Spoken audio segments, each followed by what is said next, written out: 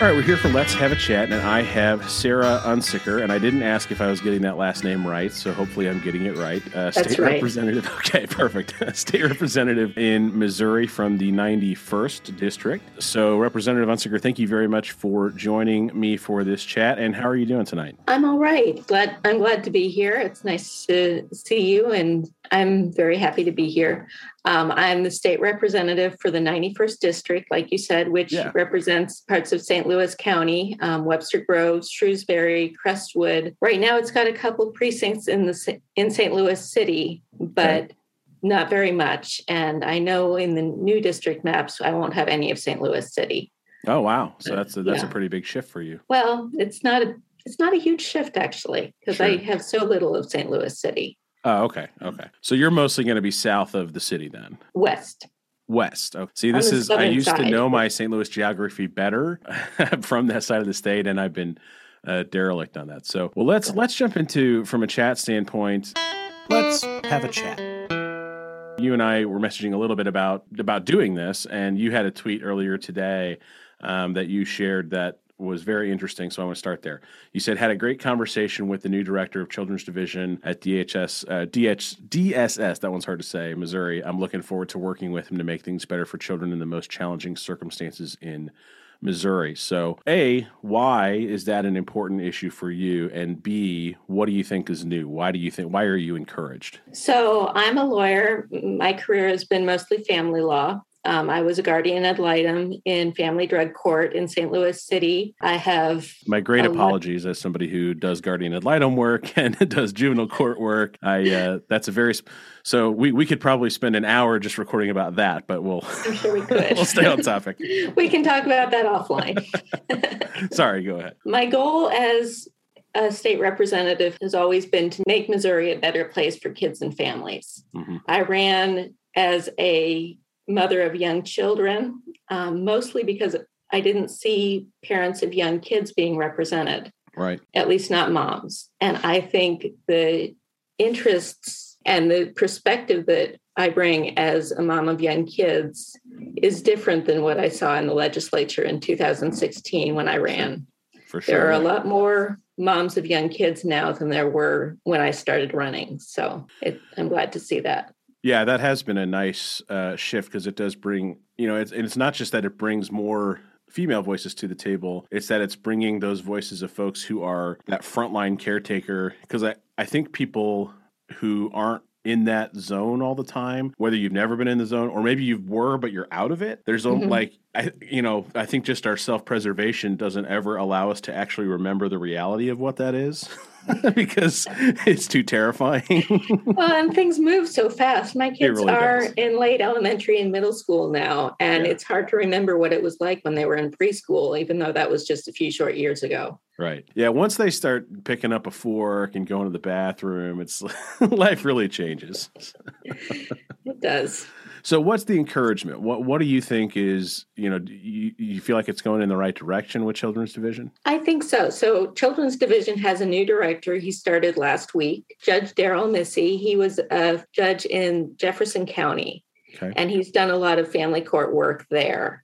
I think he started his career as a guardian ad litem, and he did a lot of family law as an attorney before he became a judge and was working in the family courts there. I feel like we're using one of those phrases that you and I just casually say, guardian ad litem, and it's actually not that fancy of a thing. But so for folks who are not versed in that stuff, a guardian ad litem is just a third party attorney who's appointed for the best interest of children in a legal case. So not necessarily the child's attorneys, but they look out for the child. And like I always say, my best interest is to eat broccoli, but if I didn't have somebody telling me that, I would just eat Taco Bell. So that's sort of Is that how it works? Yeah, essentially.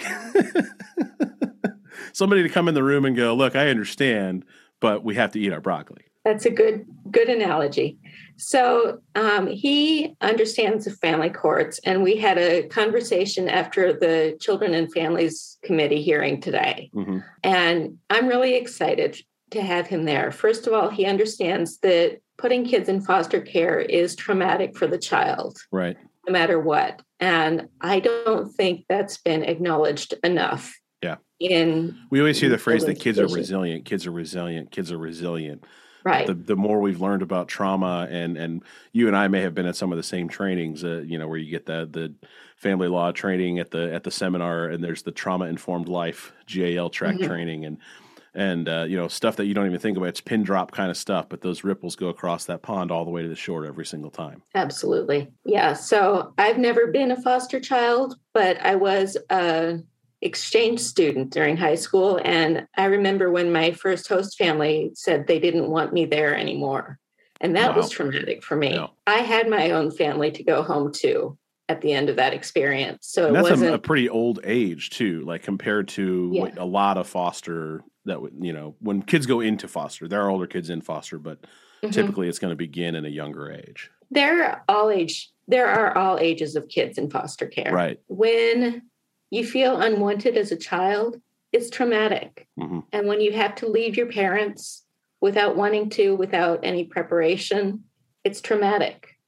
And we need to work to reduce that trauma. To improve kids. So how do you think that's going to happen? So first of all, we need to work on prevention services. We do very little in Missouri to do prevention services. What kind of services are those? Services with families to help families get more stable. There are about 230 kids in foster care right now who are there just because of inadequate housing. Wow. And if we could fix the housing situation for those kids, they wouldn't have to be in foster care. That's a big number. I mean, it's a huge number. Yeah, and just housing. It's that simple. Yeah, just housing. We're not talking about parents who are absent for drugs. We're not talking about parents who are abusive or neglectful. We're just talking about housing. Just that simple. Just housing. Wow. And that's a small percentage of the kids in foster care. There are about 14,000 kids in foster care, and we're talking about 230 kids. Wow. Just for housing. But that's 230 individual children who are in there just for housing reasons. So, if we can take care of things like that and things like the family doesn't have enough food, and those kind of poverty issues, then we could really reduce the number of kids in foster care. Is there any particular gap? We've heard a lot in the last year in Missouri about Medicaid, right, and the gap where that covers. We also know that even with the expansion, there's still a gap. There's still that group. Right.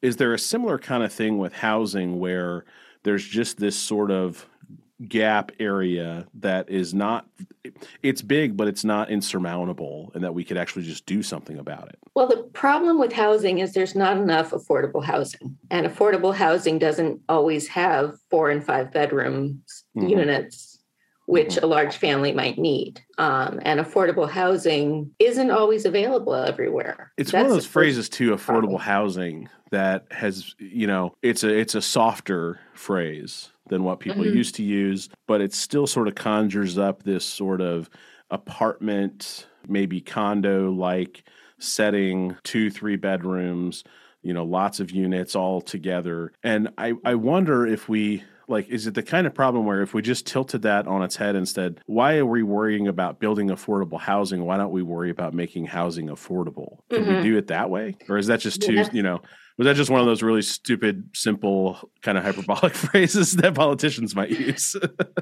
I mean, affordable housing is built with tax credits, and it's built using different financial models. So that's part of why it's in a category of its own, is because the profit stream is different than a typical residential home. Enough housing that's affordable is really the issue, or part of the issue. Is that something that you think the new director is going to be talking about as far as potential solutions, and that we can maybe push a little bit? I hope so. He wants to work on prevention and intervention services. Okay. And we didn't talk about exactly what that looks like. Okay. But I hope that's something he'll advocate for, so that families have housing if they need it.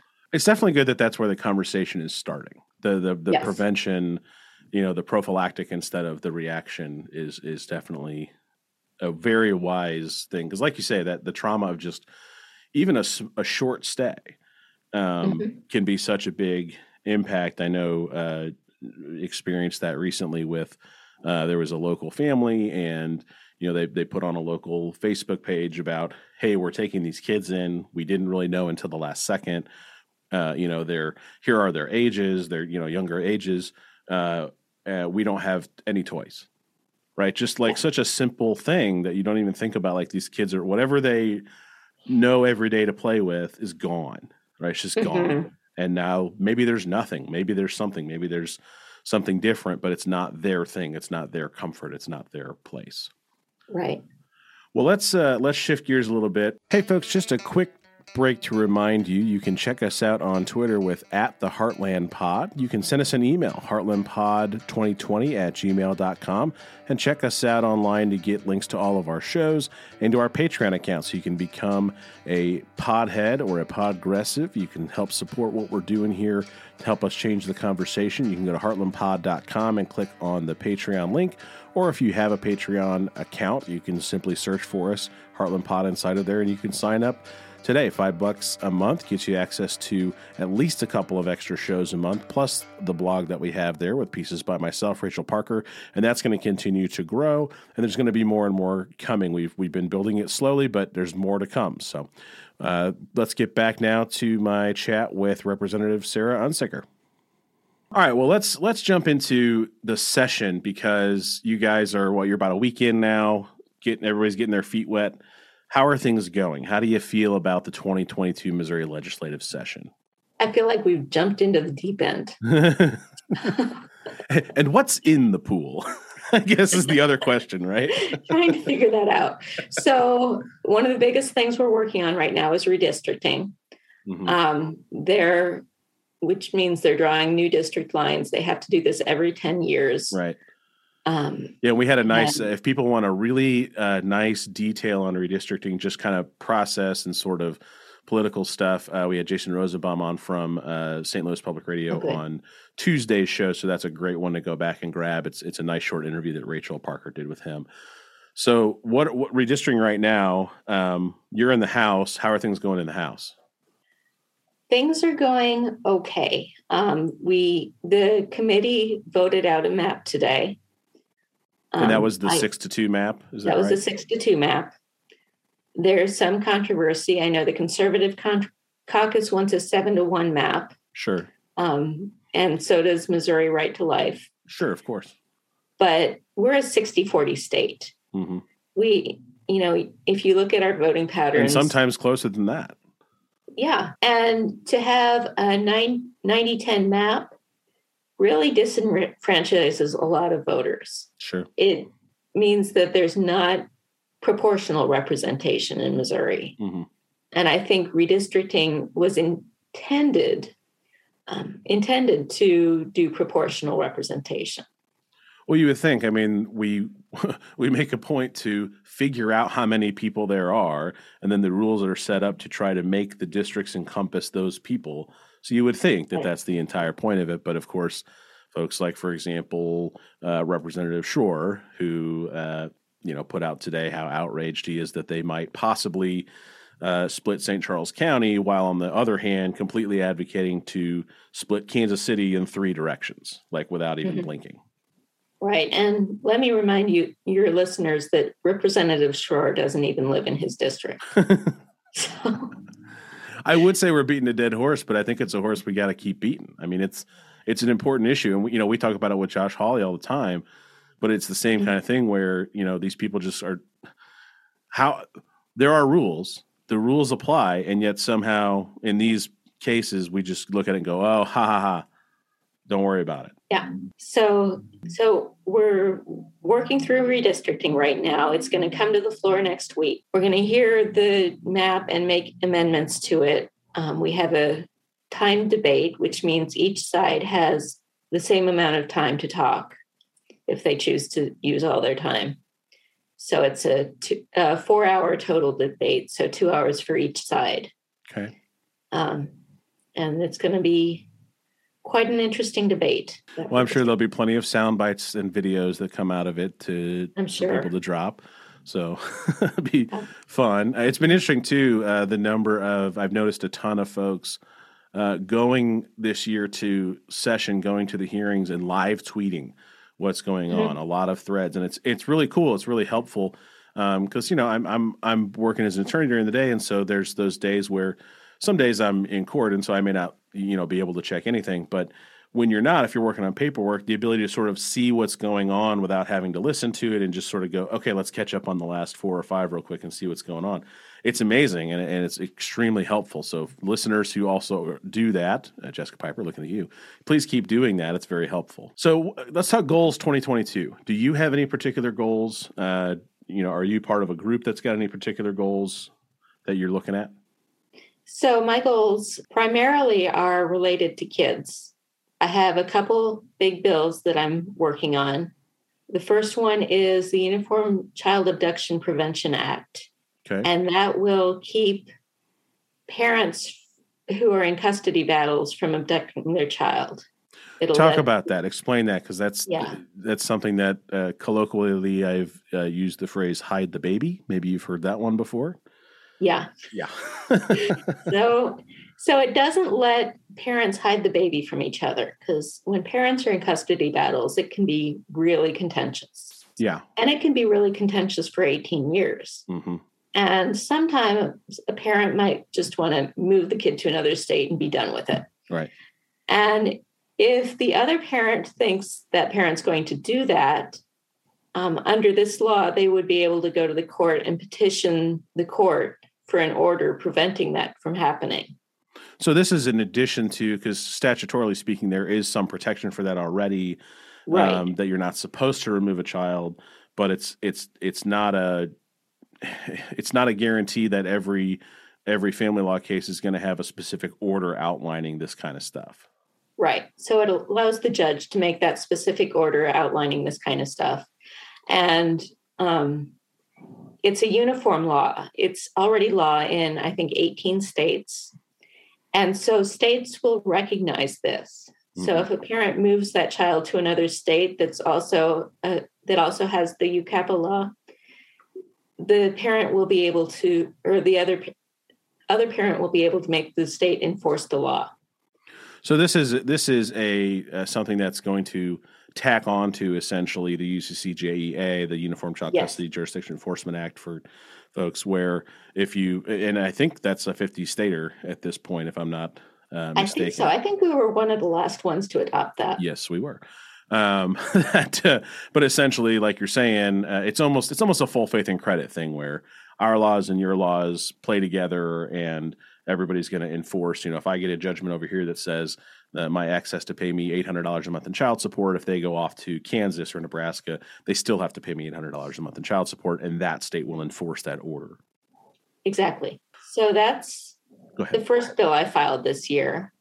Another bill I filed is for educational stability for foster kids. So what this does is it requires the child to stay in their school of origin until a determination is made to move them to a different school. So if a kid goes into foster care in a neighboring town, under this law, they will have to keep going to school in their original school until there's a determination made to change that. And that meeting's supposed to take place within a couple days. So it's most of that stuff at the beginning of those kinds of cases is usually within a pretty tight time frame. So this would just be another one of those things. I think it's 72 hours. Yeah. That they have to have that meeting. So. Well, that's good, and that's a useful thing, because that is, again, in that stability for kids going into foster care. I mean, what a huge, imagine waking up one morning and leaving your house, your toys, maybe a sibling, by the way. Whoever your known caretaker has been, your school, all your friends, all your teachers, every adult that you trust, and getting plopped down into a new place. And there's nobody to even evaluate whether or not that's wise or not. Exactly. So this makes the evaluation. It keeps the parent as educational decision maker until a decision is made to make maybe the foster parent that decision maker or somebody else. So based on the rhetoric that we've been hearing about school choice, I have to imagine that this is going to have a ton of bipartisan support. I hope so. I mean, I would think, genuinely, I would think so, because if they're going to be consistent, this would, this is a parental rights. This is a genuine, let me say it that way, a genuine constitutional parental rights issue, which is a thing. There is actually a law about it that is often being ignored in some of the current rhetoric that we hear about this stuff. But this is an actual teeth to enforce that particular thing, which is it sounds smart. It sounds like a good thing. Let's shift just a little bit. So we talked about, you're in the St. Louis area. I want to talk about Democratic support in Missouri in general, because I think, and this is my theory, and I'm not asking you to, agree with anything I'm saying here. I just want to kind of have this conversation. I'm not in the St. Louis area, right? Mm-hmm. And the deeper I've gotten into Missouri politics, the more it feels like to me that there is, and I think it was unintentional, but that there was a sort of club mentality that developed, because in the St. Louis area, there's a ton of Democratic legislatures. There's a ton of Democrats in general, and they're all pretty close together geographically, physically speaking. And so it creates a natural bond, a natural tight-knit community.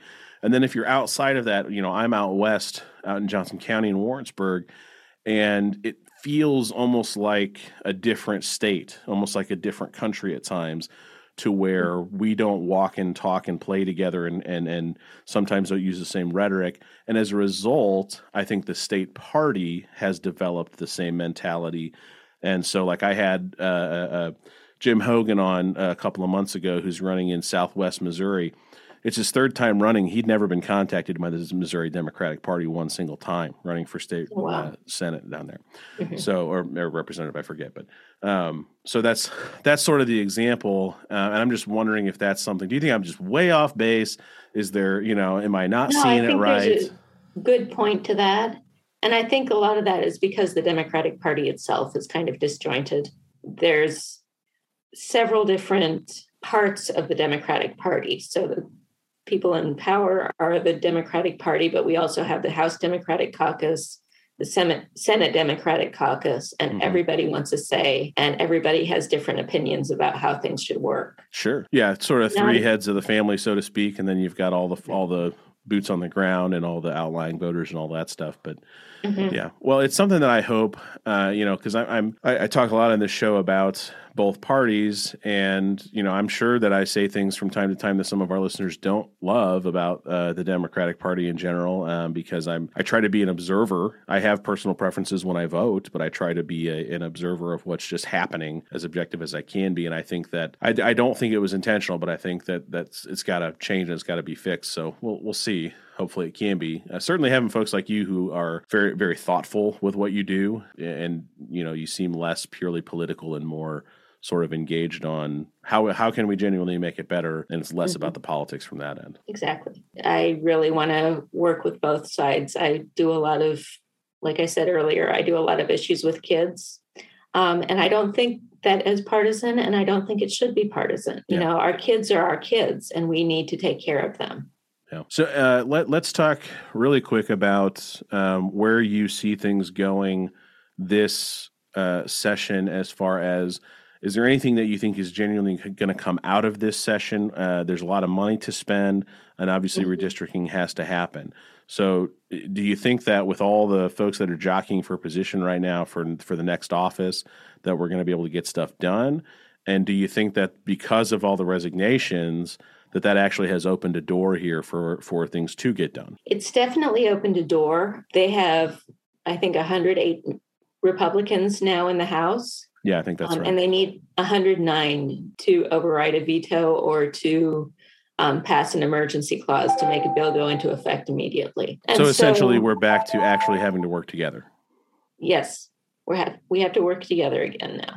So the Democrats have a lot more power that way, because especially with redistricting, it needs an emergency clause. If it doesn't have that emergency clause, it goes into effect on August 28th. And that feels like it's way too late. That is way too late to have the election bill or the map become law, especially because the primary elections happen in early August. So right. Well, and folks have to sign. I mean, if you don't even know, you mentioned that yours is probably going to shift. How do you know? Like, how do you know where you're campaigning? How do you know where you're mailing stuff? How do you know who you're trying to knock doors for? That seems like a pretty massive issue. And I would think that that's a bipartisan issue, that everyone would like to know what the district is that they're trying to run in. Yeah. Right now, I don't know if I'm running in the 91st or the 82nd. I don't know which one I'll be in. So, man, that's a pretty big change. Well, let's totally shift gears here. You've been generous with your time, and I don't want to take up too much of it. You're in session, so I want to make sure you get some sleep here. Let's talk about your favorite things.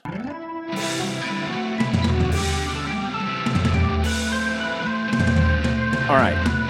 Representative Unsicker's favorite things, number one. Your favorite famous Missourian. I know you're from Texas originally. I am. You're a Missouri rep now, so famous Missourian. I think Harry Truman. Okay. Very common answer from Democratic electeds. Why is that true for you? Just because he ended World War II. His policies were good. Well, let's get a little smaller and go your favorite thing about being a representative. The relationships I've made, the people I connect with, and all the people I get to work with. That's my favorite thing about being a representative. That is easily the most common answer I get on that from elected folks. And it seems, it just feels like that has to be the best part of it. I mean, just getting to experience stories and firsthand accounts from folks and people who you genuinely can try to help. Yeah. Yeah, I like helping people. But when I'm in session, it's the friendships I've made and the relationships I've made with people. And I mean, sure. I think I have closer friends from the House, from being in the House, than I've ever had before. All right. Final favorite thing. Favorite hidden gem that you've discovered in your time in Jeff City? Because Jeff City is one of those places that you kind of have to spend a little bit of time there to really know what's going on, because there's some good stuff there. I would say Riverside Park, because it has a lovely walking trail right by the river, and it's a nice, peaceful place where I can go and just be sometimes, especially when spring is coming and when I have some time there. Well, you definitely strike me as a peaceful river walk kind of person. Anybody who does as much family law and GAL work and then wants to get into the legislature so you can deal with those laws, that's a peacemaker if I've ever met one. Thanks. So what's next for you? Senate? State Senate? I don't know yet. I'm still trying to work that out. Run against Josh Hawley? It's actually George Hawley. George Hawley. Well, we won't hold you to anything. Yeah, I'm more of a policymaker than a politician, so I don't know what my next step is going to be. Well, we could use a few more policymakers in the state legislature where people are supposed to be making policies. So, yes. Representative Unsicker, thank you very much for your time. Thank you for joining me on the Heartland Pod, and I hope to talk to you again soon. Thank you so much, Adam. I appreciate it. Thanks. Good luck with session. Thanks.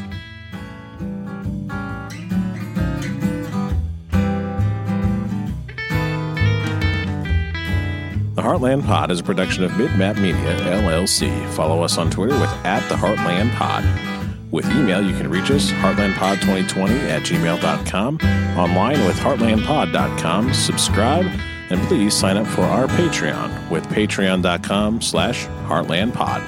Become a podhead or an official Podgressive today and unlock all of our content. See you at the next show.